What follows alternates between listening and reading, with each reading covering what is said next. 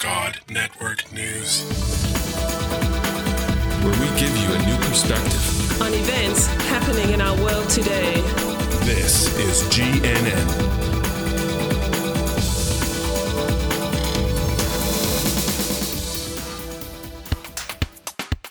This is God Network News, episode 63.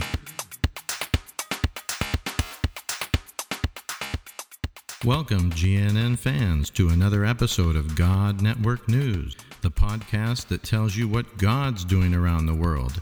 Not what CNN tells you, but what GNN tells you is going on in the world.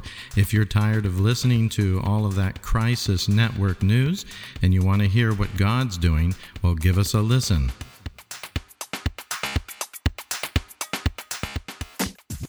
This podcast is proudly listed at podcastpickle.com.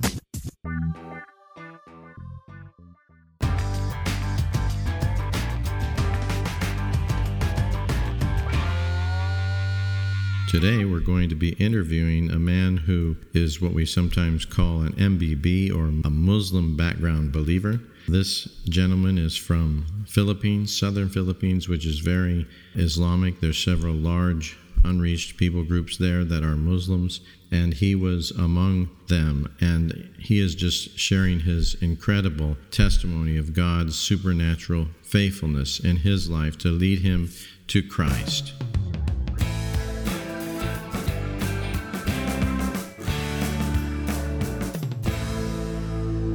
Welcome to another episode of God Network News. We have a brother from southern Philippines here to give us his testimony and what the Lord's doing through him and his ministry. And so get ready for an exciting story about what God has done in his life and what God wants to do through him in the future. We're going to call this brother Henry for security purposes. Henry, could you tell us a little bit about how you came to the Lord and what the Lord has you doing now in terms of reaching out to other unreached peoples?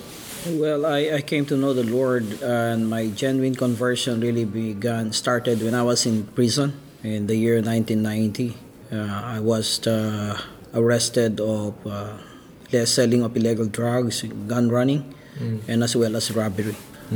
There was a lay workers who shared to me about the gospel. But he was, he discipled me after I went out from the prison. But in 2006, he was shot dead inside the church by one of the Muslim extremist leader. Oh, no. Yeah. Did you immediately go into ministry after that, or? He actually discipled me for about a year, and I became one of the youth leader. And we go together in the ministry, like sharing the gospel of Isa Al-Masih to our Muslim friends and neighbors. And there was some pressures because I was living in a Muslim community where most of my families are Muslims. Yeah. So you were from a Muslim background yourself, yeah. So I decided, and not just because I decided, but there was a time I dreamed of I was preaching while I was admitted at the hospital. I almost died. So I had a prayer to Isa Al-Masih that, you can take me if you want. I know I am saved. The second prayer is, but you want to use me, can you please heal me? So after praying, God healed me.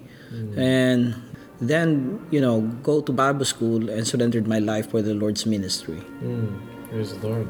And then after you got finished with Bible school, how did your life go after that time? What did you get involved with? Well, I'm not really dreaming of becoming a missionary to the unreached people groups because I was trained in a very traditional Bible school.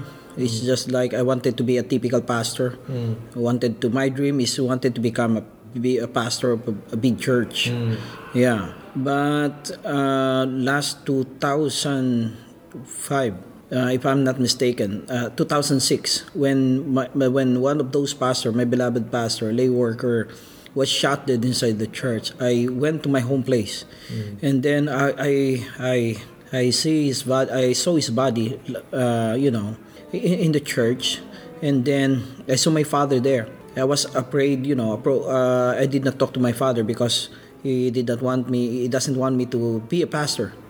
So what I did is I just look at him. I just stared at the eyes of my father, and then he approached me, and then he told me, "You still want to serve God? You still want to be a pastor?" And I don't know what to answer, yes or no. So I was just looking at him. I was looking at the body of the late pastor who died, and he told me, if you want to be a pastor, if you want to dedicate your life for the Lord, I want you to treat yourself like a dead man. Oh, boy. Yes, and he said, "Today, I want to tell you, I am not your father. You are not my son. I surrendered you to the Lord."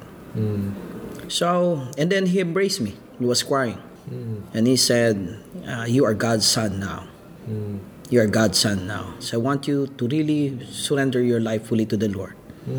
So I was really struggling that time. Instead, I thought that I have that love for the Muslims, but it turns to hatred. I wanted to take revenge. But when I went back to the Bible school in 2007, two of my close friends was beheaded by the extremists, Muslim extremists in our place. The Lord was just knocking at the door of my heart. I wasn't able to really sleep for about a month. I really felt God's moving in my life.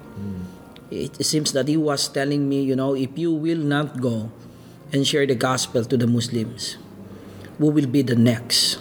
Yeah. Who will be the next? So that's the point where I really surrendered my life fully to the Lord, and forget all those personal dreams, all those personal interests. I surrendered my life fully to the Lord and said, "Lord, here I am. Take me." So it started there. It began in 1999. I'm beginning to fall in love with the UPGs. Unreached people groups. Even though I was kicked off by my denominations because they don't like what I'm doing. But I really thank God because the Lord is really good and faithful in sustaining me. He's really good and faithful in providing all my needs. I am here now 16 years in the ministry. And I really thank God for that. I really thank God for, He gave me His heart for the lost. Praise the Lord. That's exciting. That's really awesome. Well, thank you very much for sharing your testimony. And I'm sure that this is just the beginning of your story.